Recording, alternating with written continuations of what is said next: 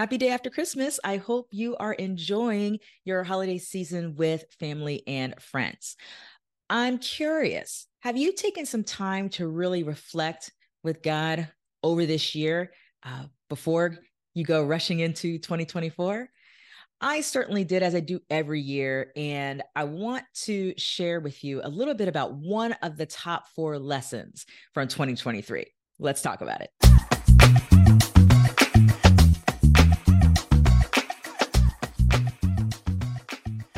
Welcome to Kingdom Over Everything. I am your host and Chief Fire Igniter, Shay Bynes. I want to kick this off with a clip from a broadcast that happened on a Spanish-speaking broadcasting network with Dr. Miles Monroe, and this was shortly before his tragic death. I'm just going to share 1 minute from this few minutes clips. Take a look at this. The greatest act of leadership El acto más grande del liderazgo is what happens in your absence. ¿Qué pasa en tu ausencia?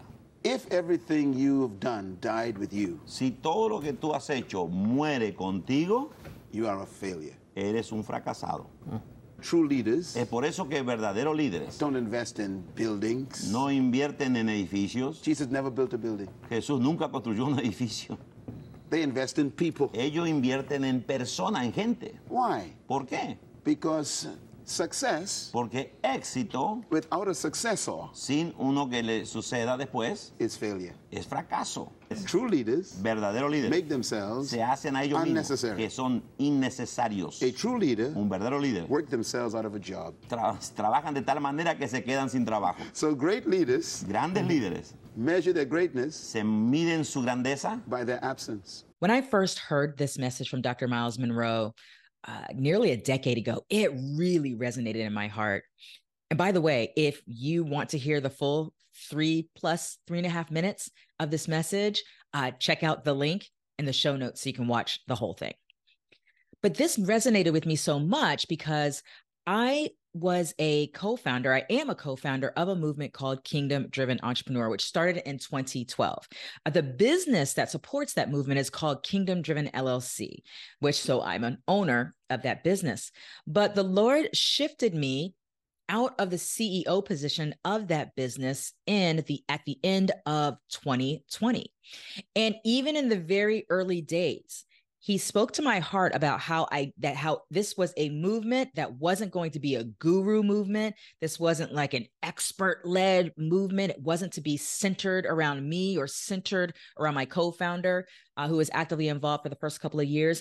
But it wasn't meant to be centered around us. It was meant to be centered around him. And so everything points back to him. And so I knew that what this was a kingdom movement that needed to have longevity well beyond me. So I knew that from the beginning. And then in 2019, he really began to speak to my heart about developing people and being prepared. I didn't know that I was going to be leaving the position anytime really soon, but I started really pouring into people more and, pulling people into more responsibility and all of those things. And I didn't realize that it was not going to be very long before he was going to call me out of that CEO seat. So it has been about 3 years since I haven't been the CEO, but have served as an executive advisor for the company and the movement. And I got to tell you, it has not been an easy process. Legacy-minded leadership is absolutely essential, but it ain't easy. And I would have thought that the 3rd year would have been a charm, and it wasn't.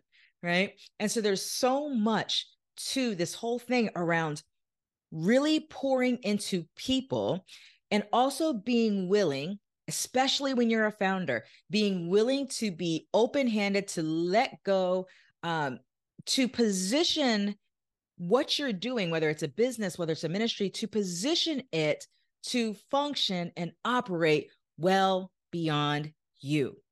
And so even though that was my heart, and even though that's exactly where I knew we needed to be, being on the other side of that and walking that out as an executive advisor who can advise, but can't really, can't exactly make the decision. The decision belongs to somebody else now. I can only advise. That whole dynamic takes a lot of growth. It takes a lot of growth, especially when you're still an owner of the business, right? So it has been such a interesting, and I mean that in good ways and also not so great ways, journey for me over these past few years. And one of the things that I learned this particular year, and this year 3 of being on the other side of that, is that I have to really go deeper in my trust in God. And so what I've been challenged to do a little bit better year over year is figure out the right places to be, the right places to speak, the right places to be seen. Where is it important for me to show up, and how do I do that? How do I do that effectively? That's in line with what God desires to see happening in this movement. I'm still supposed to be involved, just in different ways. And so finding that balance and being able to do that with open hands and fully trusting God, and trusting God within all of the people who are faithful and committed to moving this movement forward. It's a process. It really is. And so I thank God for mentors and advisors that I have who help me to navigate that adventure of being a legacy-minded leader. You have to be willing to do the things that are necessary to walk that thing out. And I'm not talking about, Dr. Miles Monroe was talking about that legacy in terms of your death. For me, it's not the legacy for death. It was a legacy of me not being the CEO anymore. It was that level of legacy. I prayerfully would be alive for many, many, many, many years as I watch and engage in this movement and in this company moving forward. But I'm here. I'm not gone, right? And so there's various dynamics to that. Now, I actually just recently saw this clip with Dave Ramsey, and the host was saying to him, "Hey, I heard, that you are going to be you're planning for your retirement." And he asked him about that. And listen to something that Dave shared. Watch this. We've heard some news that you are considering retiring soon. You did? I did. When we started, it was like, okay, I'm producing all the revenue. And so if I die today, what happens to all these employees? Well, they're screwed. And we said, okay, then we need to measure non-Dave revenue. It's very hard to find somebody who's done a brand transfer like ours. Paul Harvey Jr. very seldom can take Paul Harvey's seat. But we did figure out a one-to-many had a chance. I didn't put the whole thing on my daughter, Rachel Cruz's shoulders. We have now raised up a George Camel and a Jade Warshaw and a Ken Coleman. So if Rachel is going and doing a book, that's non-Dave revenue. Or if Ken Coleman goes and speaks somewhere, that speaking fee is a non-Dave revenue, right? We wanted it to be a 50% of the revenue was not mine. And the great news is that in 2023, we're at about 78%. No way. If I'm not here. We built the business models out in such a way that it's not Dave dependent to continue to run. For instance, our high school curriculum is a $15, $20 million business. They don't care if I'm alive or not. And so that is part of the journey as well.